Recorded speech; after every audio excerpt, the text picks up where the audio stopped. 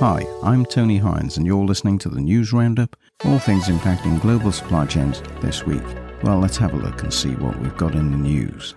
Well, there's a piece caught my eye this week about Ferrari cars, and Ferrari started to accept payments for its vehicles, for its luxury sports cars in cryptocurrency. And that's in the United States. They're about to extend that scheme to Europe, and that's following requests from wealthy customers. That's what the marketing and commercial chief said to Reuters. Microsoft this week closed its deal on a $69 billion purchase for Activision. And that was after the Competition and Markets Authority in the United Kingdom withdrew its objections to the deal going through after it was satisfied that Microsoft had made sufficient change to the structure of the deal. So all the concerns of the CMA had been addressed. The CMA is the equivalent of the antitrust legislator in the United States, and they're based in the United Kingdom. And they blocked Microsoft's original purchase of this company, which is a gaming company, and they have a leading game called Call of Duty. And it was originally blocked by the Competition and Markets Authority because they thought Microsoft would be gaining too much control of cloud-based gaming.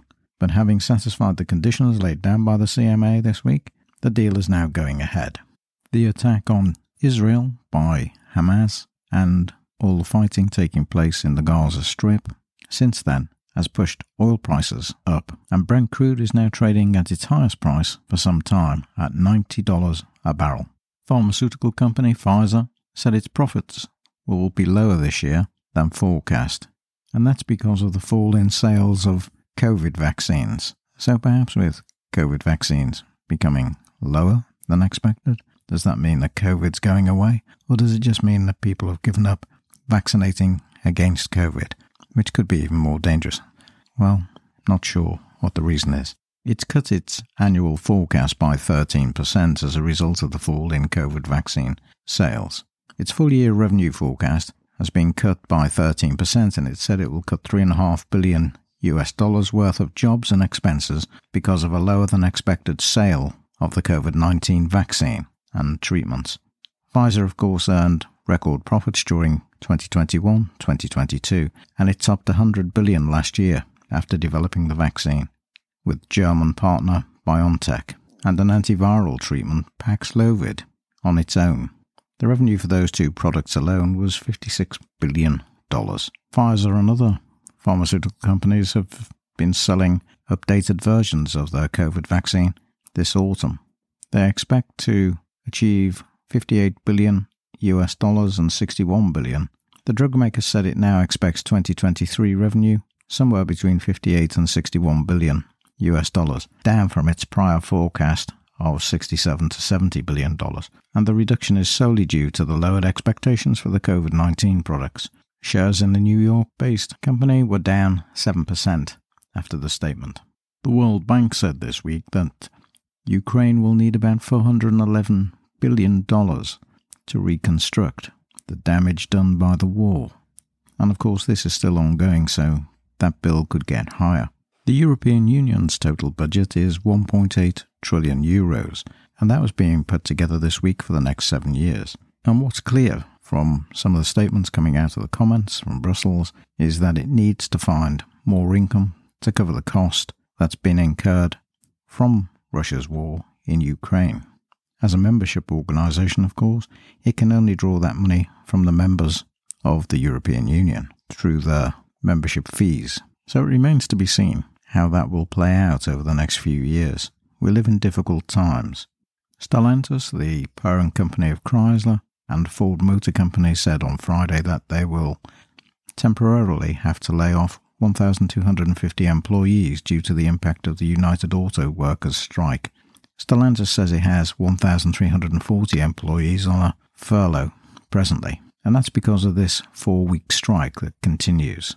700 employees at 2 plants in Indiana were laid off on Friday.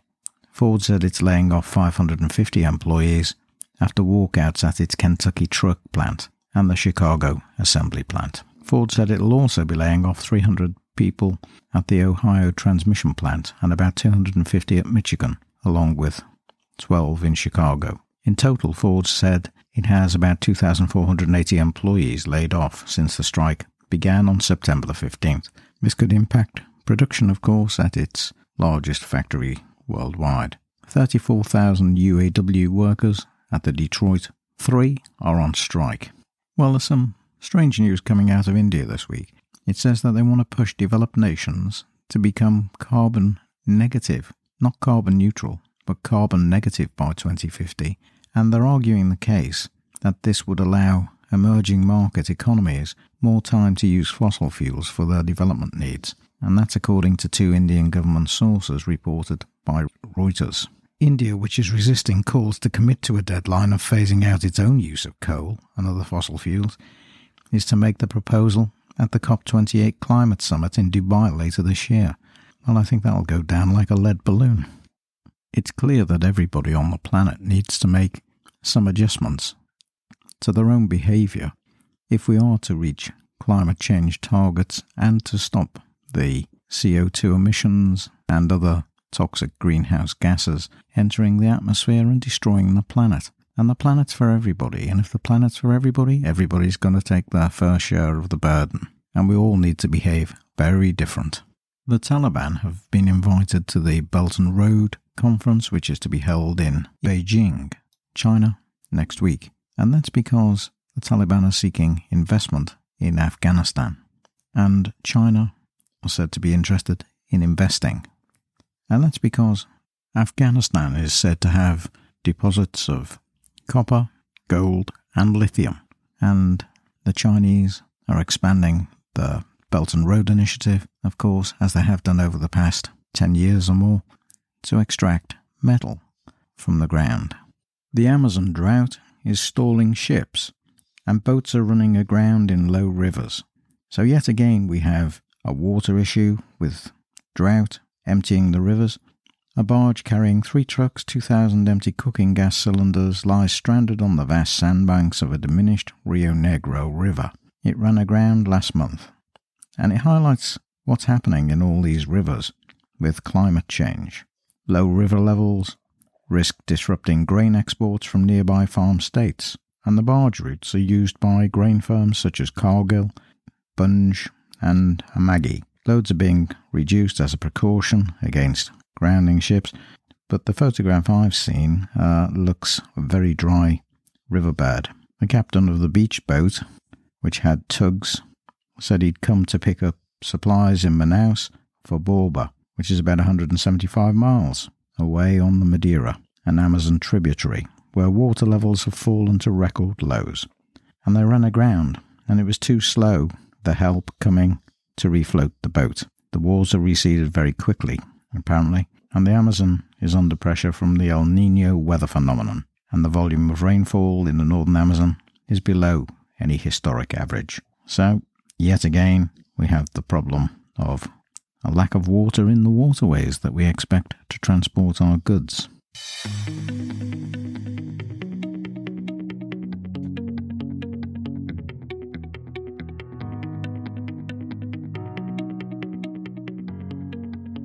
Now, it's a critical time of year right now for many retailers as they begin to ensure that they've got the stocks, the inventory levels right for the Christmas sales period. I know we're quite a way off Christmas yet, but it's only 2 months thereabouts, and you have to have that stock planned well in advance. You have to purchase it, you have to make sure it's going to be on time, you have to make sure it's not disrupted in any way or held up, and you have to ensure it's in store when customers want to buy. Otherwise, you can't sell the stock and you can't sell the goods. And of course, that means profits lost. And not just profits lost, it means the costs might increase as well, because you have to hold the stock for longer. And I was reading a little piece that I came across about various clothing retailers having increased their stocks for the sales period and keeping the fingers crossed that they can actually sell it during the next quarter. So, have you got your stock and inventory in place? Are you managing the stock carefully? Do you have visibility? Are you managing the volumes? Are you watching their velocity? Are you watching all the things that I have in my 7Vs? If you're not, you should be. On a related note to this, I read this week that there are shortages of game birds likely in supermarkets in the United Kingdom. And this is because they don't have sufficient seasonal workers to pluck the birds. So they're unlikely to make their way to the shelves in time for sales during this seasonal time of year that we're heading up to. So will it affect the Christmas turkeys as well? Well, haven't heard anything about that yet, but it just struck me that if we haven't got enough seasonal workers, perhaps that problem will be more loudly voiced in the next month or so. So we'll have to see. And apparently the shortage of workers in the United Kingdom due to plucking these birds to get them ready for sale is an issue to do with Brexit. So once again, it's the Brexit problem of having seasonal workers not having visas to enter the UK, as in the past. And a tangential story to this that I came across in the Wall Street Journal with an article by Liz Young. And this was quite interesting because she says that logistic operators are giving workers more flexibility because of the competition for labour from Uber, Instacart and other app-driven companies. So the gig economy is reaching into the warehouse. That's what she says. And it's because these other companies are offering more flexibility in areas such as scheduling and choices on shifts. And that's how they're competing for labour, by making the time schedules that people want to work available to them. More operators seem to be using flexible workers, and they're using software not unlike Uber or Grubhub to fill the slots. Warehousing is usually quite a tight market, but it's usually quite inflexible when you compare it with these gig economy jobs. So, and they give some statistics in this article. It says the share of logistics workers who've had gig-type jobs, where they do a 4 to 6 hour shift, rose by 21% this year, from 15% in 2021. About 43% of logistics workers that were surveyed said they would be interested in that kind of flexible schedule. Warehouses have usually used staff agencies to employ people, but they're now looking to fill jobs differently, rather like Uber and these other companies that use casual labour in that way. So they're casualising the job in that sense, aren't they? So the warehouse moves to the app. That seems to be the message.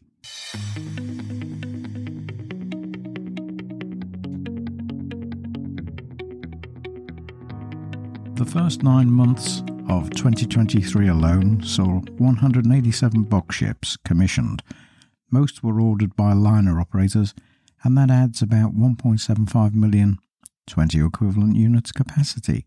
These new orders take the order book to an all-time peak of 7.88 million TEUs, which is equivalent to about 29% of the in-service fleet. So this is according to an Alpha Liner report, which I came across in Container News. And they give two obvious reasons why ordering continues at such a massive scale. They say, number one, carriers are still sitting on large amounts of cash after having made record profits in the wake of COVID-19. And secondly, and perhaps even more importantly, the desire to decarbonise is driving order frenzy.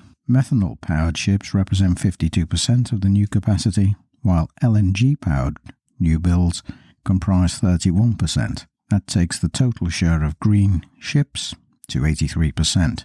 The French carrier CMA CGM has been the most active, going for both LNG propulsion, another 10 24,000 TEU ships, and methanol dual fuel, 6 15,000 TEU, 12 13,000, and 8 9,200 TEU new builds, costing $6.5 billion US.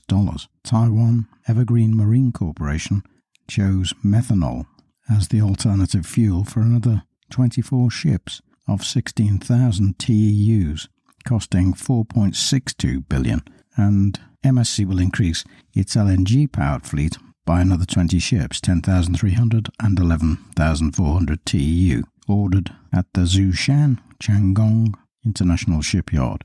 Maersk, who recently delivered 2,136 TEU Laura Maersk, is the only methanol-powered container ship currently in service. It's ordered 6 9,000 dual-fuel vessels, and the Maersk order book is expected to grow further. It's looking to construct 15 methanol-powered ships of 3,500 TEUs, so smaller ships. Some of the remaining non-green ships will also be possible to be converted to methanol ready 16,000 TEU ships for Costco. So quite an interesting report on the development of those ships.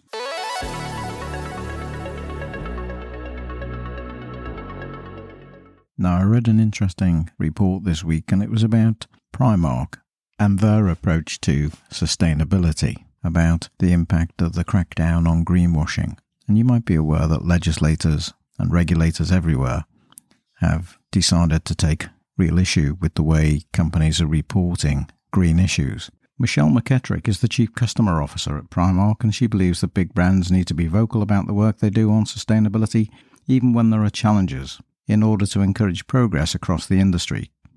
And she thinks that the increased attention paid to issues when it comes to greenwashing is a big deterrent for brands, and it will stop them talking about sustainability and the things they do to achieve it. In a panel discussion about sustainability at Marketing Week's Festival of Marketing, she warned that the regulations and the increased attention about greenwashing is actually making people stop talking about it, and she raised the idea that this was green hushing and said that more brands could be forced to just simply be quiet when it comes to talking about sustainability. If you're going to get big fines or you're going to get hauled over the coals for statements that you make, even when you're trying to be sustainable, you stand the chance of falling foul of the regulatory bodies who are the observers and auditors of greenwashing. Companies are very fearful, of course, of the backlash from consumers when it comes to greenwashing, or because they're struggling to meet their own targets that they've set. And this is becoming more and more of an issue. Governments are taking a tougher line all over the world in relation to greenwashing. And recently, the Advertising Standards Authority in the United Kingdom also took a strict approach, banning ads from brands including Alpro, Innocent, and others. I recently attended a webinar by the Chartered Institute of Marketing in the UK, where they were talking about sustainability issues and how it was important not to be engaging in greenwashing. And many marketers are actually suspicious about dealing with the issue when they're talking about brands in relation to their green credentials. Consumers are quite savvy, and consumers also detest greenwashing by big brands, especially when they know it's completely untrue from their experience. But perhaps if green hushing becomes the new replacement for greenwashing, then that's perhaps equally as bad. So let's hope it doesn't come to that. Greenwashing, of course, is the disinformation or dissemination of false information about being environmentally responsible to enhance your public image. So that's problematic, of course, if people are putting stuff out there that isn't true. Greenwashing on many occasions is just companies doing business as usual while pretending to be doing better. The Primark Cares initiative is designed to produce more sustainable and affordable fashion for all. This initiative by Primark is supposed to give good prices to consumers, and it also is designed to make clothes which are sustainable, don't damage the planet, and they're made by people who get paid fairly, and all the stuff that people talk about when it comes to environment, sustainability and governance. And they've set out 9 new commitments, and the commitments include nurturing nature, halving carbon emissions, eliminating waste, protecting and improving the livelihoods and resilience of the people who make Primark clothes. And that seems to be in alignment with the United Nations Sustainable Development Goals. It's unclear when this was actually launched, this Primark Cares, but it's a couple of years, I think, when the idea started up. And one source mentions that the first product range designed and made to be reloved and recycled came on stream mid-April 2021. Laura Whitmore is an Irish model, TV presenter and long-time champion of sustainable fashion, and she's the Primark Cares ambassador. She models the latest denim from Primark Cares collection in Grazia magazine. The denim range is designed in partnership with Ellen MacArthur Foundation as part of the Jeans Redesign project, aiming to redesign and make products aligned with the principles of circular fashion. And she became the Primark Care ambassador in 2021 with the hashtag sustainability should be available to all. There's a so-called transparency index of fashion which shows that it doesn't have enough safeguards or plans to protect workers and suppliers in the supply chain. The Go Transparent movement is targeting Primark and 5 other major fashion brands, and Primark will be compelled to comply if it intends to maintain its reputation. Primark has started a campaign using influencers, and Laura Whitmore is the face of Primark Cares, which is an effort to help the people who make their clothes and protect the environment. And there seems to be a big push by a number of retailers now, accepting the fact that there are too many clothes around, and they're saying that people should always prefer buying used clothes over new, but it's understandable that it can be difficult to locate exactly what you want or something trendy. So they're still trying to encourage new purchasers, of course, because that's their business.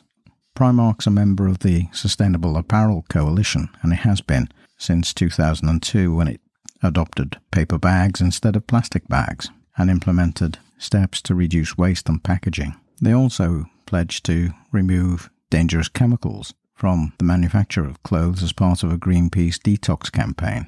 And Primark is now working to figure out how it affects the climate by tracking and reporting the greenhouse gas emissions that come from both of its operations and parts of the supply chain. But it hasn't said what it's doing to cut those gases, and it hasn't set a goal to do so. Primark is part of Associated British Foods, but the business model is built around producing lots of cheap, disposable, fast fashion, and that's always going to be at odds with reducing waste and, of course, being good for the environment, because it's actually bad for the environment and it's incompatible with the ethics of ethical fashion, even though, of course, they do adopt the Ethical Trading Initiative Code of Conduct.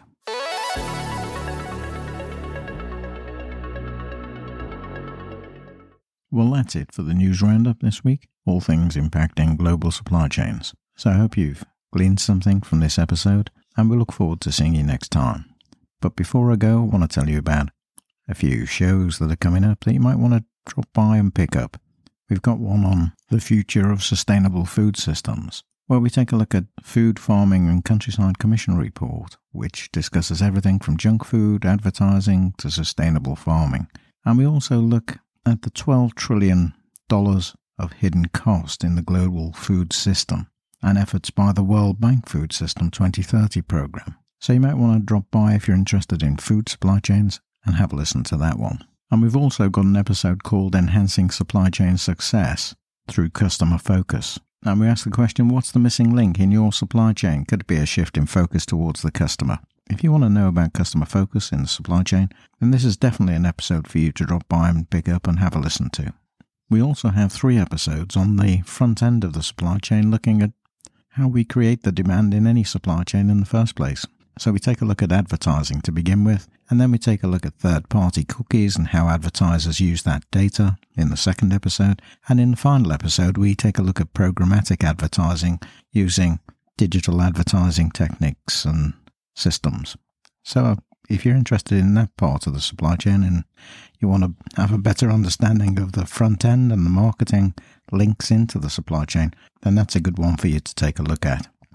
We also have an episode which is out called The Far-Reaching Impacts of Infrastructure Investment, where we take a look at transport investment and why government funding for those infrastructure projects, those big projects, is important.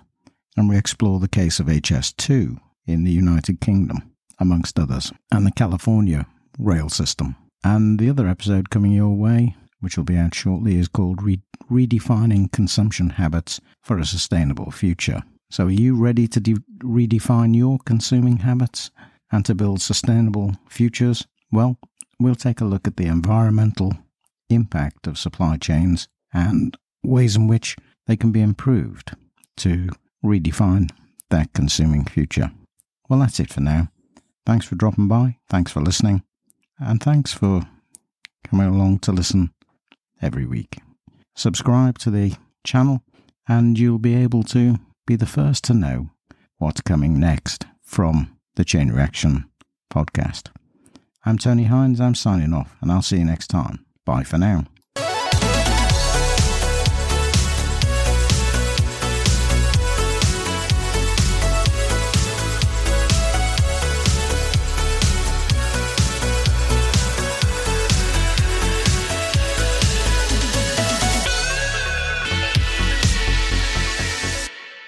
been listening to the Chain Reaction Podcast, written, presented and produced by Tony Hines.